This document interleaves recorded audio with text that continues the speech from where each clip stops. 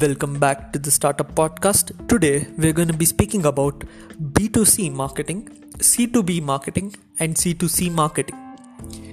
B2c marketing, business to consumer marketing or B2C marketing refers to the tactics and strategies in which a company promotes its product and services to individual people. Traditionally, this could refer to individuals shopping for personal products in a broad sense. More recently, the term B2C refers to the online selling of consumer products. C2B marketing, consumer to business marketing or C2B marketing, is a business model where the end consumers create products and services which are consumed by business and organizations.